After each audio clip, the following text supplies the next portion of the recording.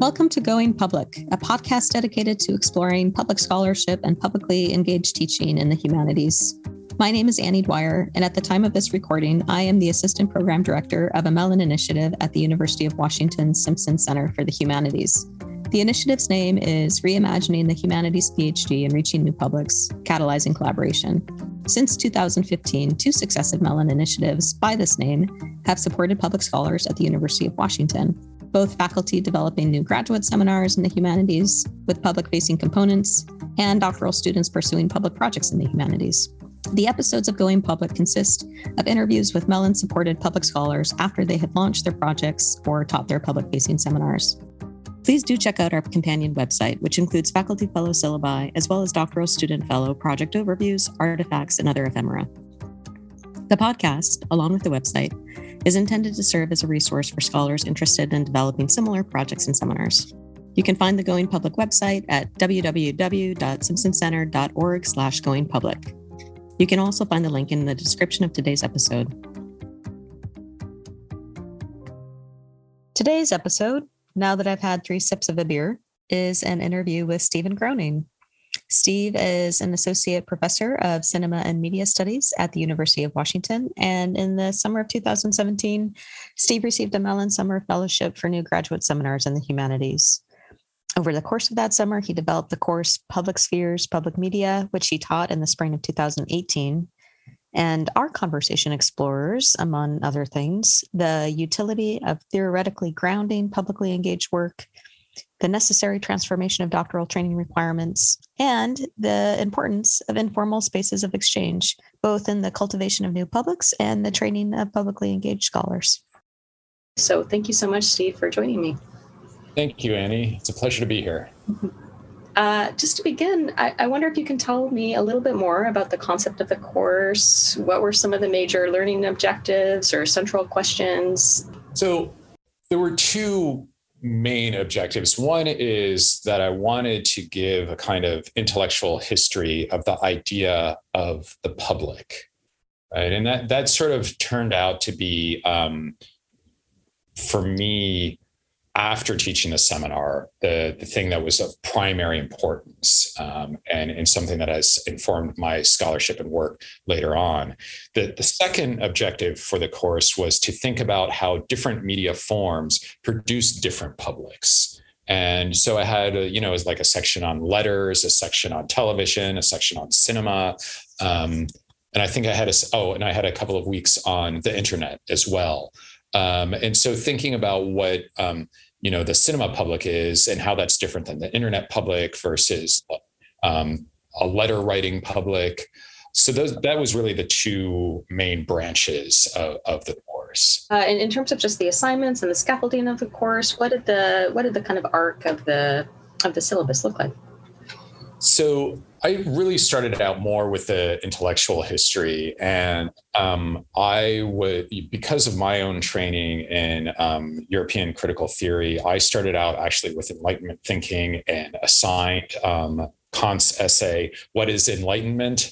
And the idea of, the private individual and private thought being crucial to the formation of bourgeois consciousness and the Enlightenment. And so right away, sort of juxtaposing public and private from an early time period. And then leading into Jürgen Habermas's structural transformation of the bourgeois public sphere, and then various responses to Habermas. So the first part of the course was really that intellectual history. And then the second half was case studies. So using that intellectual history to look at different media forms.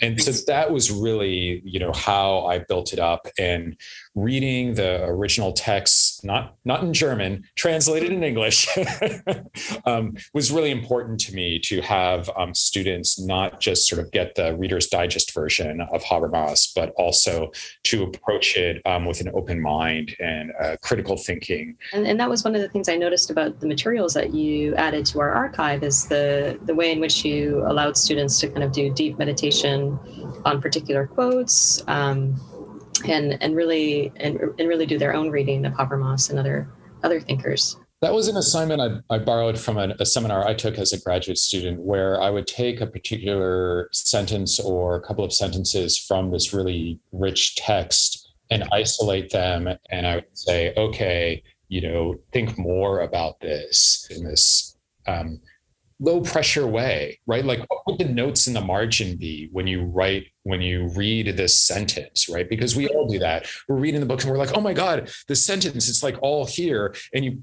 you might highlight it or put a post-it next to it or a star or whatever, and then move on. And I hardly ever take the time to like fully write out my response to that like star moment in the text. And so that's what I was trying to give the students the opportunity to do. Yeah, I love that because it's so exploratory and it's just a wonderful way of working through theoretical difficulty too. Yeah, thank you. And then also, I think I just love the interpretation that you had of the kind of general assignment of the Mellon Initiative for faculty who receive this fellowship, which is to develop a public-facing, publicly engaged graduate seminar. And you took that in the direction of, I'm going to give graduate students this sort of robust opportunity to construct a genealogy of the concept of the public sphere and really interrogate the concept of the public sphere. I'm wondering, how do you think that kind of theoretical basis or grounding might help students who later go on to pursue publicly engaged scholarship or teaching down the line? So I would hope that the students from that seminar, when they're entering into those projects, are better able to articulate why the public is important and why public-facing scholarship is important. Maybe deeper values about democracy and knowledge and human dignity, and that's why the public is important, because it's humanistic. Public humanities is almost redundant in that way when you think about it from that aspect, and to give the students the vocabulary to talk through those issues, not just with other academics, but of course also with the various communities and publics that they're engaged with. So useful. And the other thing that I loved about your construction of the course is the way in which you built in this kind of open-ended pro-seminar time. Can you say a little bit more about that? This is also based on an experience I had as a graduate student. And I took this seminar where it was a Friday seminar. And after every seminar, we would walk a couple of blocks to this hotel bar, and we would sit around and have one drink and talk about like academia, talk about the world of academia, and get like a lot of professionalization advice.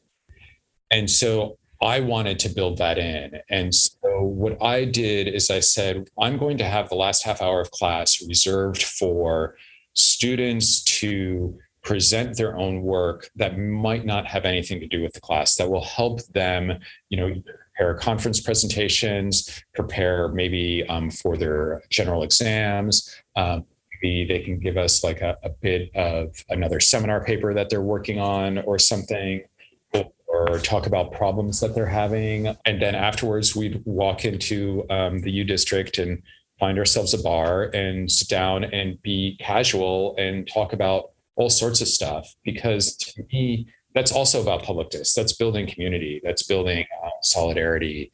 And for me, learning is always social, and education is always about relationships. And so I wanted the students to know and feel like they are also scholars. They are also academics. And, institutionally, they may be like junior academics or future academics or these sorts of things. But at the same time, they have a seat at the table. What I love about that is just the kind of informal space and kind of building or creating an opportunity to have those kinds of conversations that only happen in those kinds of spaces, right? And it's so rare and so difficult to find. What did students do with that time? What sorts of things did they bring to the pro seminar space? So the pro seminar space, there were two people who presented mock conference talks. Some other people brought in papers that they were working on and workshopped that. So those were the two primary ones. I thought people would ask questions to me or would want a session about how to write a dissertation or how to plan a dissertation or, what to do about general exams or the job market. The pro seminar time during the official class schedule, those issues never came up. But when we hired to the bar, that's when we would start having those more like, shop talk chats. And I think it's partly because, as you said, that informal setting also made it feel like it's less student teacher relationship and more like, oh, this person has experience and can show me the ropes. And now that I've had 3 sips of a beer, I can ask Steve these questions that I was able to ask before. Yeah. Yeah. That was one of the things that I loved about our summer sessions too, is it seemed like a rare space where graduate students could talk to faculty who were not on their committee necessarily about things like, how do I pursue public scholarship in the context of a university that doesn't always value it? And just kind of watching those conversations unfold and that camaraderie emerge was so gratifying. Yeah, absolutely. And I'm glad you brought that up, actually, because I'm going to give a shout out to Dr. Regina Lee, who was in that summer session with me, and she is just amazing. I have vivid memories that summer of the graduate students like walking up to her, seeking her advice, and she was so generous, and I could tell that she was like such a role model for them. And it was so valuable for the Simpson Center to present that opportunity for those graduate students, and of course for Dr. Lee to be able to have that opportunity to be a mentor to them. This summer seminar that the Simpson Center sponsored and that I was so fortunate to be a part of really informed the way and probably inspired me to become the graduate program coordinator here. So now I'm the graduate program coordinator for the Cinema and Media Studies graduate programs, which are new. I helped the rest of the faculty. We basically built them up. We changed a lot of aspects of the PhD study in particular, but also the MA study. Mm-hmm. And I would say that for me, there were 2 driving issues. Well, actually, they're related. So maybe it's just one. Less hazing, I guess, is what I want. Yeah. I want it to be like, there's so much mystification about graduate education. People not telling you what the expectations are. People being very vague about what it takes to succeed. And people sort of hiding things. And so there's a lot of mystification that I was like, I want to break this down. I want less opacity, less opaque. Don't want our program to be one of those where it's like, well, I did this. I read 100 books in the original French for my exam list. So everybody, and you must suffer as much as I did. Exactly. I suffered, you must suffer. I'm like, no, I suffered. That means nobody else should, right?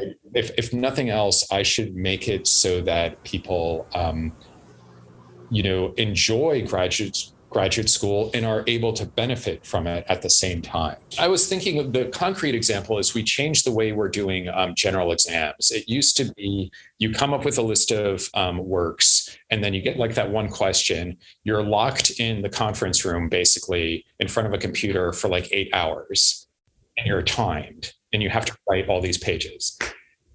And, when we were trying to figure out what to do, how to change the program, I said, what is the purpose of this? Why do we basically chain people to the desk and make them type? We get often not very good essays out of that. And I can't think of another time in my career as an academic when I had to do that. Right. I mean, it's true that sometimes there's quick turnaround for journal articles, but it's not like that. Not the same thing, right? You can't leave the room. You must produce this amount of pages in this many hours. Yeah. Exactly. Yeah. And so we thought, how can we make the exams so that they benefit our students later on in their career? And we basically decided to make them more teaching oriented. Oh, interesting. Your 3 fields are more like, what 3 survey courses would you teach? Nice. How would you teach like an intro to poetry class? How would you teach like an intro to the novel class? And then the emphasis was on the oral part of the exam. So you come into the room and, somebody like hands you, Jane Eyre and says, how would you teach this? Oh, I love that. 100 student class, what would you do? And talk about that. So valuable because so many students don't aspire to research jobs, right? They're interested in teaching at community colleges or other teaching intensive institutions. Exactly. Yeah, that's a great point. And even those of us who are in research jobs like I am, teaching is easily half, if not 3/4 of my time. Exactly. Yeah, everybody does it. And so why not make that a part of the whole process? Yeah. Absolutely. Apropos of teaching, how do you think your teaching shifted or changed while you were teaching your Mellon seminar? Anything really stick out to you as, oh, this is something I want to carry forward? I think for me, that seminar was the first time at UW that I was relaxed as a teacher, that I was in the room and I felt like the students respected me and I didn't have to prove myself. And that might have been completely false, but that's how I felt. That's really interesting. Yeah. And I just thought, this is the attitude I need to keep in all my classes. And I think it's changed the way that I teach, that I'm much more relaxed. I'm much less defensive. When students ask me questions and I don't know the answer, I don't know. And I wonder if it had something to do with just the openness of, for instance, that pro seminar space, or even the final projects that you assign students, and not always necessarily positioning yourself as in that position of mastery. Yeah, I think actually you're right that detail about the final project is something that I've carried forward. The last graduate seminar I taught, the prompt was basically the same. It's like, do what is useful for you. What do you want to do and what do you need to do?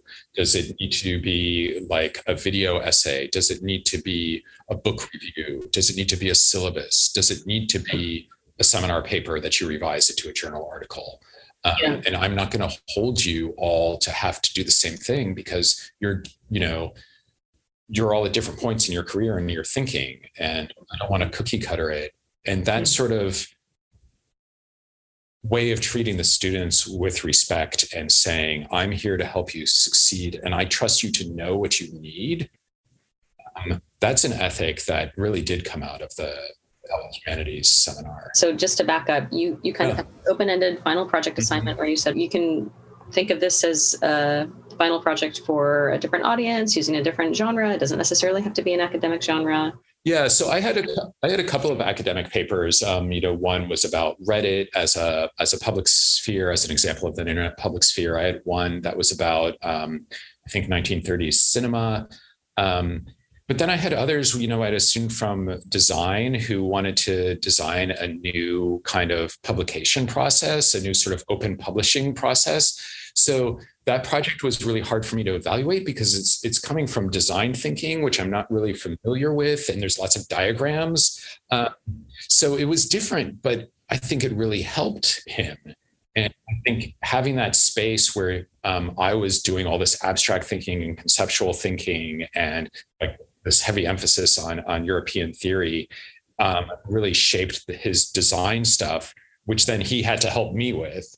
I had a couple of students write syllabus for public-facing undergraduate courses, which I think, looking back is maybe something I should have emphasized more. I think that's such a great idea, because even as the Mellon Initiative has been so focused on graduate education, there's no reason that public scholarship can't be integrated on an undergraduate level. And I think if we're taking the long view and thinking about institutional and disciplinary transformation, it has to include reimaginings of undergraduate work. Right.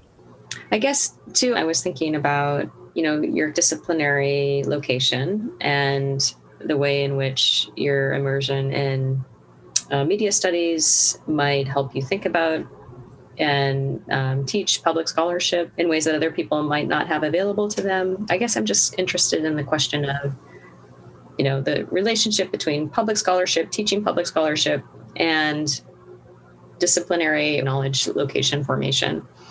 Yeah, I mean, I love this question because it makes me go like all the way back in my mind to before I went to graduate school, before I even applied to graduate school. I was working as a box office employee at a movie theater and also selling popcorn, right? At like an independent movie theater. And one night, actually, we were showing a New Zealand film called Once Were Warriors. And after the film, the audience came out, and usually people after the film, they come out and they just like walk out the door or whatever. But after this film, people started gathering in groups and they didn't know each other. I could tell they didn't know each other. They were strangers to each other, and they introduced each other and they wanted to talk about the film. Fascinating. And I had worked there for years and I had never seen that before. And that's what sparked my interest. What happened? What is it about these people in this film, in this moment, that made them basically form a public and say, we are going to be engaged? Powerful anecdote. And it just like, that's when I'm like, I need to go back to graduate school. And so I started thinking about audiences and publics and the theoretical training, and realizing that there's not one thing that is public. The public means so many things, and we just assume it means one thing. When we talk it's like a shorthand for a lot of other things, but also that these different media forms produce different kinds of publics as well. There's something about the movie theater and the architecture of the movie theater and the curtain going up and the lights coming up and all of that, that creates a certain kind of relationship between film spectators that's different than television. So I didn't realize until you asked that question, but this interest goes back a long time. Yeah. I love this story, Steve, because it's so Habermasian in a way. And, you know, as you're reminiscing, the 18th century coffee house gives way to the 21st century movie theater, but you have a similar outcome in effect, right? The formation of a public through critical exchange about a work of art. And I think that story is just such a strong argument for grounding the work of public scholarship, as you do, in these intellectual genealogies of the public sphere. Just thank you so much for talking to me today, Steve. I've learned so much from our conversation. Thank you, Annie. It was a real pleasure. This episode of Going Public was made possible with help from the University of Washington Simpson Center for the Humanities staff, particularly C.R. Grimmer, who is also the communications manager at the Simpson Center, our sound editor, Oliver Gordon, and of course, support from the Mellon Foundation.